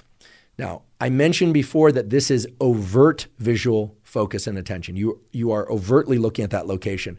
But one also very powerful practice for improving focus and concentration is to use covert focus. Covert focus is where my gaze, my eyes are focused on one location, such as my pen, but my focus is actually directed elsewhere in the room or location that I'm in. My mind and to some extent, my peripheral vision is focused, in this case, on the door just to my left in the room that I'm in. That takes a little bit more effort. This is something that all old world primates, of which we are old world primates, are able to do. And it probably evolved as part of the mechanism by which animals could evaluate their scene, evaluate predators, evaluate other primates while not necessarily staring at them directly, so they can obtain information. We can obtain information without having to direct our gaze specifically to one location. Maybe we can obtain information from multiple locations. Indeed, we can. Without getting too far down the rabbit hole of how vision and cognition relate, because we've done episodes on that previously, and simply focusing on the tools that can be incorporated to improve focus and concentration, here's what I recommend. Set yourself a low bar at first and set a timer and try to focus on one location for 30 seconds, and that's it for that day. The next day, you might add 5 seconds, and then the next day, 5 seconds after that. If you miss a day, no big deal. Simply do the practice for the same amount of time that you did the last time that you did the practice, and then gradually try and increase the amount of time that you can focus on one visual location overtly by looking directly at that location. If you like, and if you feel you have the ability, you can try and do this through covert attention and focus by looking straight forward, for instance, and attending to something in the corner of the room and trying to do that for 30 seconds. You'll find that that's quite a bit harder. And then extending that by 5 seconds every time you do the practice. This is something that I don't think you necessarily have to build up to being able to do for a full hour in order to extract the benefits. In fact, the best way to think about this practice is as a means to get into a focused state. If you remember back about an hour or so ago, I was talking about how focus states are not a drop all the way in and then exit type phenomenon. We don't just drop into a focus state the same way we don't drop into the peak performance of a workout. We warm up. So what I recommend is having a 30-second to 3-minute period at the beginning of a bout of focus where you're going to do work or physical work, and anchoring your vision to one location somewhere in the room, or if you want to do it covertly, you can do that. Setting a timer and trying to do that for anywhere from 30 seconds to 3 minutes. What you're doing when you exercise that practice is you are ramping up neural activity within the neural circuits that create focus and concentration. Then I would stop looking at that location or that covert location, and then I would move to the work that you're trying to do, either mental work or physical work. And if about halfway through your 90-minute bout or at some point in your 90-minute bout of work or exercise, you feel that your concentration is drifting, rather than look at your phone and scroll through the thousands of contexts that exist within social media or your phone, try just picking a location again on the wall, focusing back on that location, using that as a ramp up to then direct your focus back towards, if you're weight training, sets and reps that you might be performing. If you're running, you might do this, or cycling, you might do this by focusing on a particular location and really homing in on that location physically. And this is a practice that a lot of athletes use, in fact. And if you're, say, doing musical practice or math, well, then you'd want to focus on something other than the task that you're trying to perform. But again, using visual focus as a way to ramp up and increase your overall ability to focus and concentrate, and then applying that to whatever it is that you're trying to learn or perform. Next, I'd like to talk about compounds that can improve concentration and focus. And these are most often consumed as supplements, although some of them, I should mention, can also be derived from food. Again, I just want to remind you that there are things, in this case compounds, that can modulate a biological mechanism, that is, can modulate focus and concentration, and there are compounds that can mediate, can directly contribute to concentration and focus. One of the key compounds that supports concentration and focus, because it generally supports mood, concentration, and focus and brain function in general, are the omega-3 essential fatty acids. I've talked about the omega-3 essential fatty acids in a variety of contexts, in particular depression, but also ADHD. There are interesting data on that. And it's really clear that getting somewhere between 1 and 3 grams of EPA, that is 1 to 3 grams of EPA essential fatty acid per day, can improve outcomes, that is, can improve mood and can improve cognitive function. And while there's some debate about whether or not it can improve cardiac function, it's very clear, at least to me, that ingesting 1 to 3 grams of EPA essential fatty acids per day is beneficial. But Again, in the context of focus and concentration, it's in modulating the neural circuits and brain function that are going to support focus and concentration. It's not as if taking 1 to 3 grams of EPA essential fatty acids per day is going to tap directly into only the circuits for focus and concentration. That said, and as discussed on the episode of the Huberman Lab podcast with Dr. Rhonda Patrick, and on the episode on ADHD that I did, and on the episode on depression that I did, I make it a point to ingest 1 to 3 grams of EPAs per day. You can get those EPAs from other sources besides supplements, of course, but supplements are going to be the easiest way to do that. You could do that through liquid form, fish oil, cod liver oil. Some people who are vegan opt for other sources of EPAs. You can find those out there. Certainly, some people even use prescription EPAs to get the dosage really high. Dr. Rhonda Patrick talked about this in the episode with me. That's actually something that she does. I don't take the prescription form. I get them through pill form through our supplement affiliate, which is Momentous. But there are a number of different quality sources of EPAs out there. And some of those quality sources also include things like fatty fish, algae, and things of that sort. So I'll leave it to you as to whether or not you supplement with omega-3 fatty acids in order to get that 1 to 3 grams per day, or whether or not you do it through food. But I would encourage you to try and reach that threshold, because there are a number of known positive effects for mood and brain function generally. The other thing that can positively modulate brain function, and that actually works as a fuel for neurons to function and can improve cognitive performance, in particular within the brain circuits, such as the prefrontal cortex that are involved in concentration and focus, is creatine. I know many people are familiar with creatine monohydrate for its effects on muscle growth and strength and performance, but it's quite clear that the bulk of scientific studies have examined the role of creatine in the clinical context and as its role in improving cognitive performance. So my read of the literature has led to a practice in which I ingest 5 grams per day of creatine monohydrate, the sort of standard form that's available in. This is generally available as a powder. That's certainly how I take it. I take the creatine powder, I'll mix it with water or with my Athletic Greens or some sort of electrolyte drink, whatever liquid happens to be convenient to ingest that in. The time of day doesn't really seem to be important. Some people are strong believers in consuming creatine post-workout. While that might be beneficial, I simply take it in the morning or post-workout. It sort of depends on when I remember to take it. But that 5 grams of creatine per day, in my case, it really isn't geared towards muscle growth or strength or performance as much as it's geared toward tapping into the creatine phosphate system within the brain, and specifically the benefits of creatine for prefrontal cortical networks. Again, modulating, not directly mediating, but modulating and generally supporting the brain networks that are going to allow me to generate focus and concentration. So much like sleep, much like omega-3 fatty acids, creatine monohydrate 5 grams a day seems to generally support brain function, which will generally support concentration and focus. Now, in terms of compounds that more specifically mediate concentration and focus, we have to go back to that arrow metaphor model that we talked about at the beginning of the episode that included epinephrine, adrenaline, acetylcholine, which acts as this attentional spotlight. In fact, acetylcholine and elevated levels of acetylcholine have been shown over and over again through beautiful work from Mike Merzenich lab at UCSF and the Kilgard lab down in Houston, and a number of other labs, including Norm Weinberger's lab at UC Irvine, again, to improve or even directly gate neural plasticity by increasing focus directly. That's a lot of word soup, but basically what happens is if acetylcholine transmission is increased even transiently within the brain, there's a greater opportunity for neuroplasticity to take place. And the reason there's a greater opportunity for neuroplasticity, aka learning, to take place is by way of the increased focus that spiking acetylcholine can provide. As I mentioned earlier, there are a number of different foods which contain choline. You can look those up online.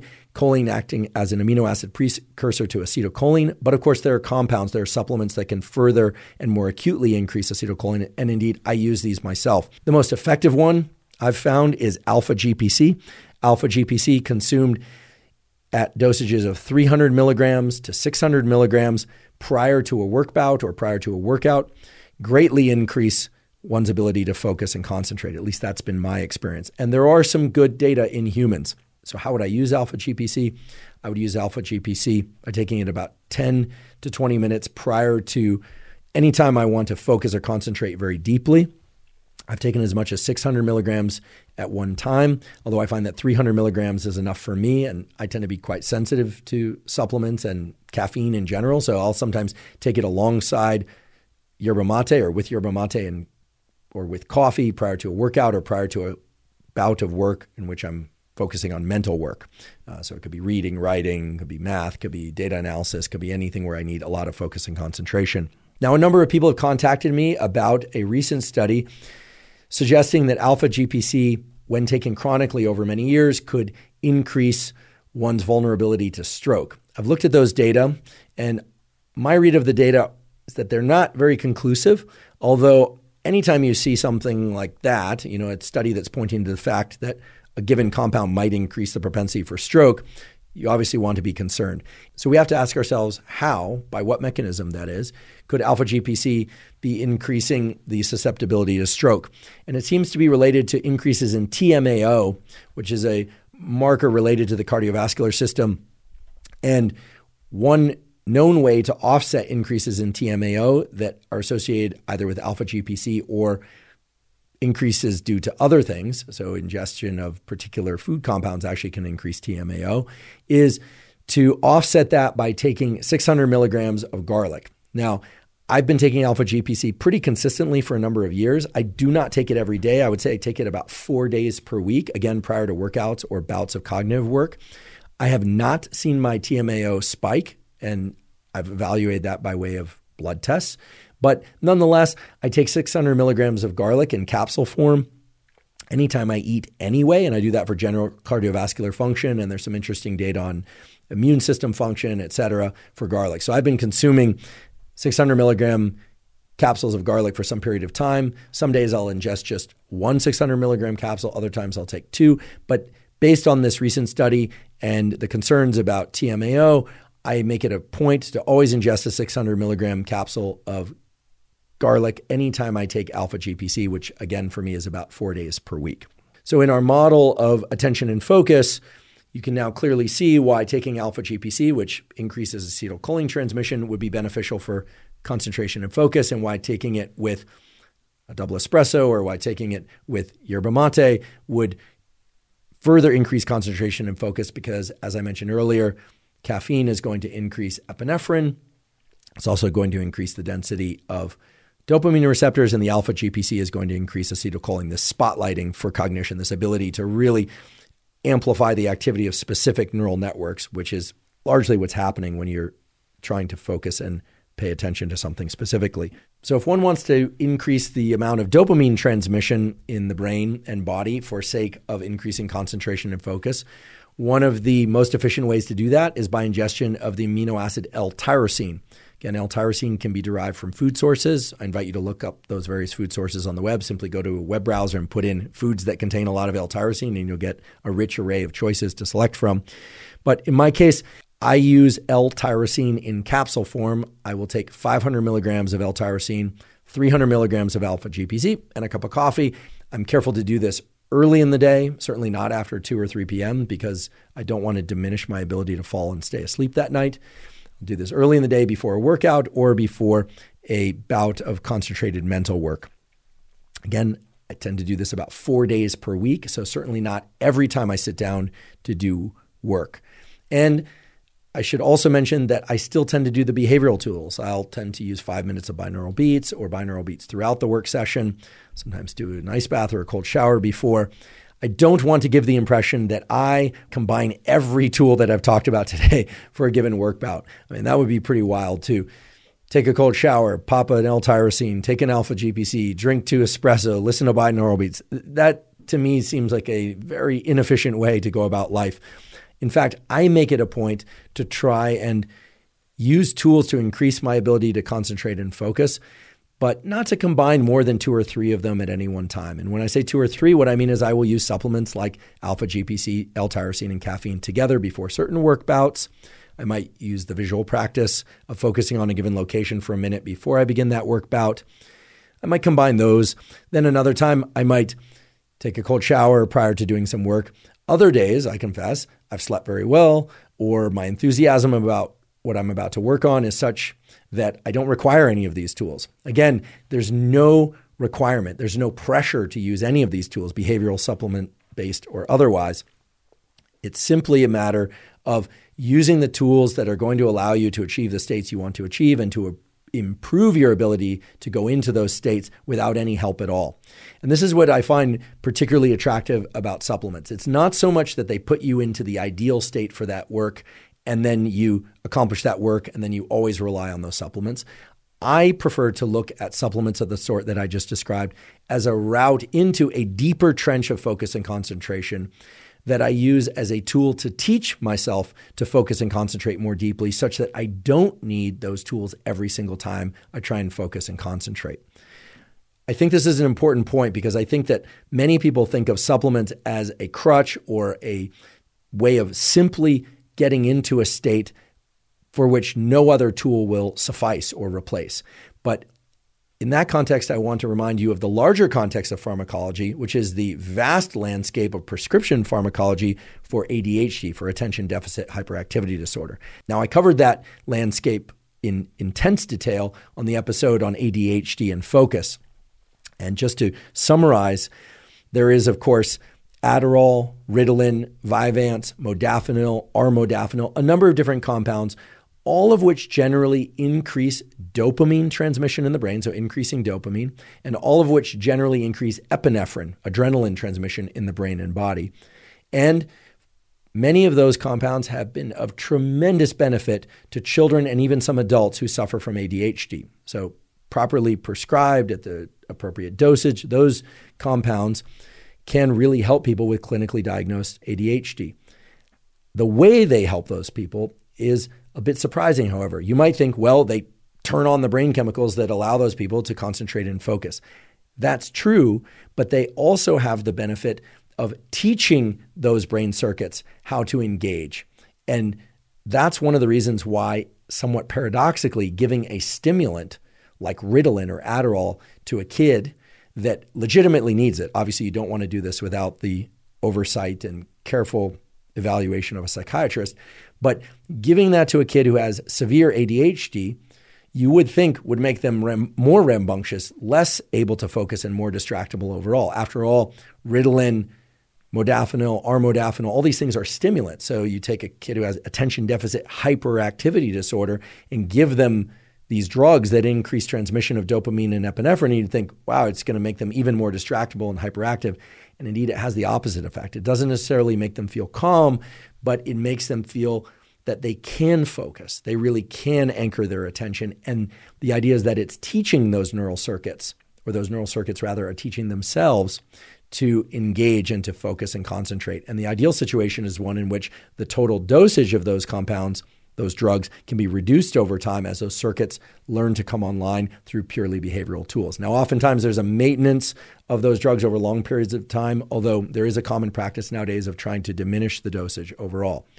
That's in the context of ADHD and prescription medication, and I acknowledge that a lot, indeed 80% or more of college students, say the statistics, are using prescription drugs when they are not, in fact, prescribe those prescription drugs. So basically what I'm saying is there are a lot of people using drugs designed for ADHD and narcolepsy because those drugs will effectively increase focus and concentration, but I strongly discourage the use of powerful prescription drugs that have not been prescribed to you. First of all, it's illegal. Second of all, it's quite dangerous to hit the accelerator of those neural circuits with such vigor because it can increase dependency and they can have a number of other side effects outside the context of clinically diagnosed and prescribed ADHD medication.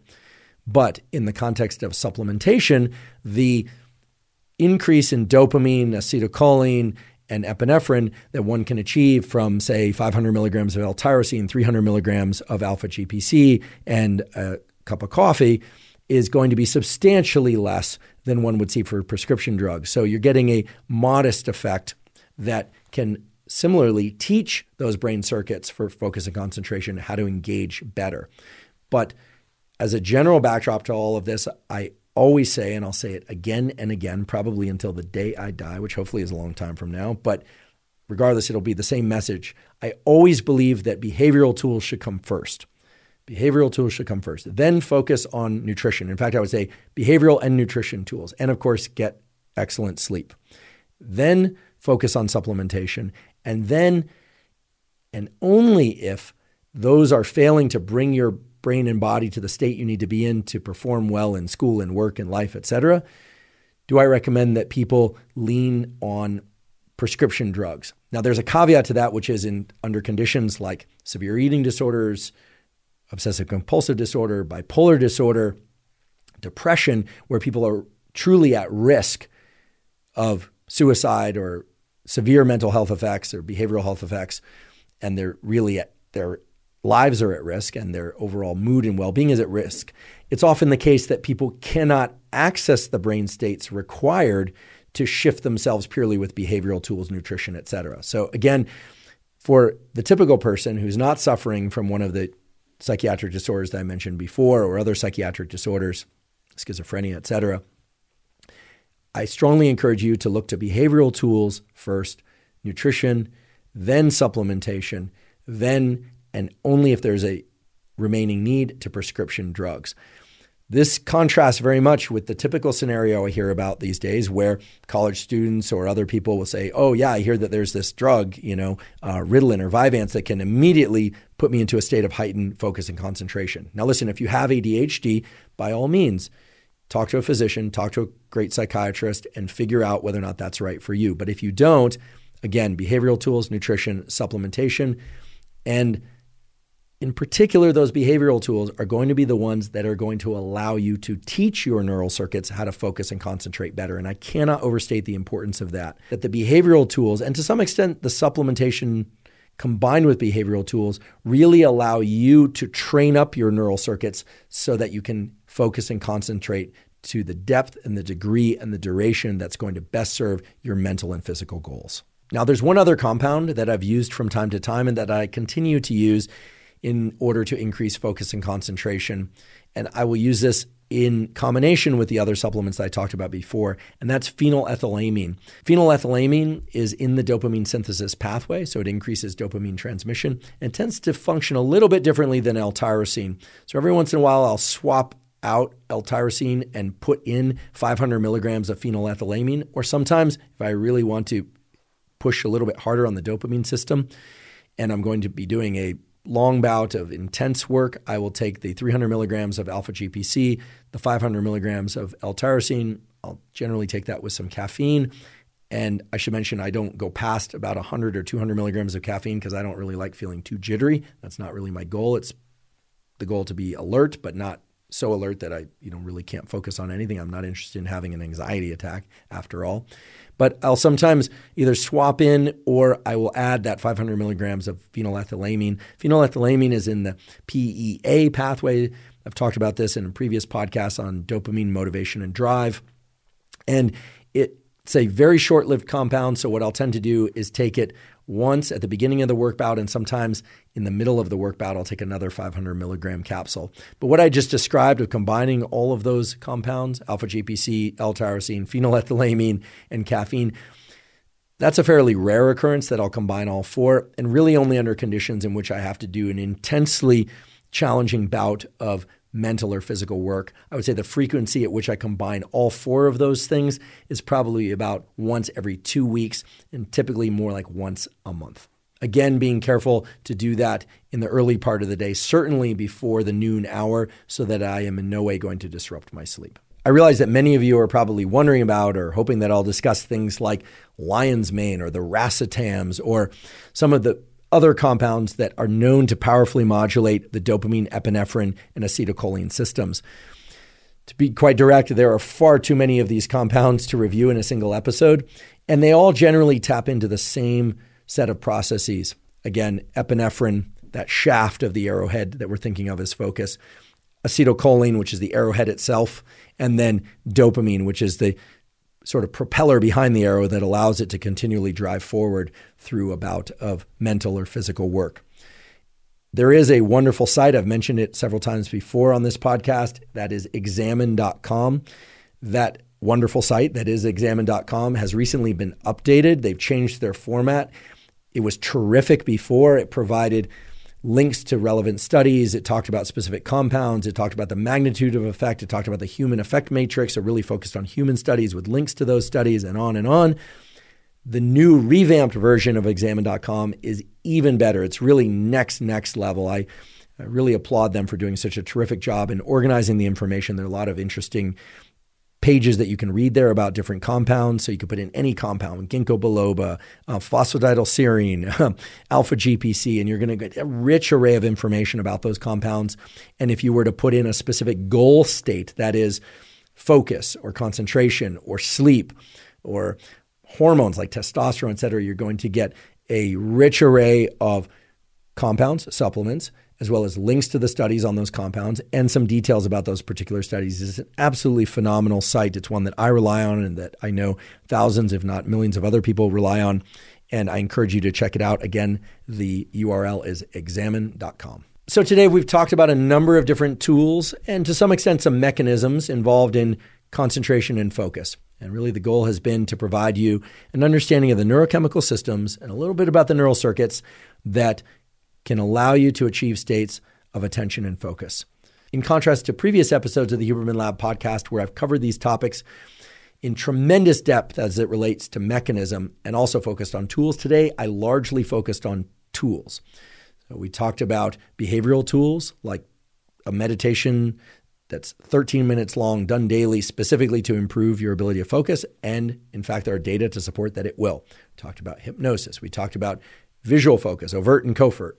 We talked about various supplements such as alpha GPC, phenylethylamine, L-tyrosine, supplements that I use to directly modulate the neural circuits for concentration and focus. We also talked about creatine, the omega-3s, talked about the importance of sleep, which modulates our ability to function mentally and physically overall. So optimize that sleep.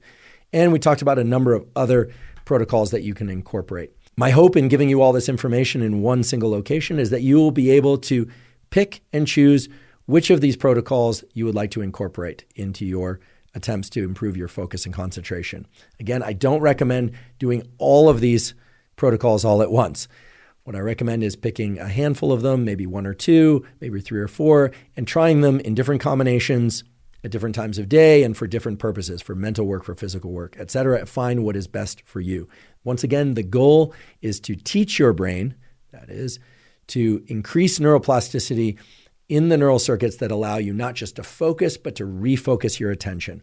And I'd be remiss if I didn't mention that it's also critical to be able to defocus. I highly encourage people to take a period of time each day to daydream, to walk down the hall without looking at your phone, to not have to incorporate more sensory information, to not place increasing demands on yourself to focus, and see and realize how having a period of deliberate decompression and defocusing can allow your brain to focus so much better when you do decide to return to a bout of focused, concentrated work or physical work. So I want to thank you for joining me for this discussion about tools for focus and concentration. If you're learning from and are enjoying this podcast, please subscribe to our YouTube channel. That's a terrific zero-cost way to support us. In addition, please subscribe to the podcast on Spotify and Apple.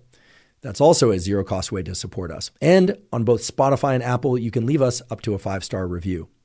If you have questions for us or comments or suggestions or guests that you'd like us to consider bringing on the Huberman Lab podcast, please put all that in the comment section on YouTube. We do read all those comments. Please also check out the sponsors mentioned at the beginning of today's episode. That's the best way to support this podcast. During today's episode and on many previous episodes of the Huberman Lab podcast, we discuss supplements. While supplements aren't necessary for everybody, many people derive tremendous benefit from them for things like sleep and enhancing focus and hormone augmentation and so forth. As mentioned at the beginning of today's episode, the Huberman Lab podcast is now partnered with Momentous Supplements because they are of the very highest quality. They ship internationally, and they have single ingredient formulations in dosages that will allow you to construct the best, most biologically and cost-effective supplementation protocol for your needs. If you're interested in the supplements covered on the Huberman Lab podcast, you can go to Live Momentous, spelled O-U-S, so livemomentous.com/Huberman. If you're not already following us on social media, we are Huberman Lab on Twitter, and we are also Huberman Lab on Instagram. Both places, I talk about science and science-related tools, some of which overlap with the contents and topics of the Huberman Lab podcast, much of which is unique from the content, and it's certainly the format covered on the Huberman Lab podcast. Again, that's Huberman Lab on Instagram and Huberman Lab on Twitter. The Huberman Lab podcast has a newsletter in which we provide summaries and essential protocols from the Huberman Lab podcast episodes. You can access it totally free of charge by going to hubermanlab.com, go to the menu and click on newsletter, provide your email. We do not share your email with anybody, and you'll receive our monthly newsletter. There are also examples of previous newsletters there that you can download as PDFs right away without even having to sign up. So thank you once again for joining me for today's discussion all about the mechanisms and especially the tools for enhancing concentration and focus. And last but certainly not least, thank you for your interest in science.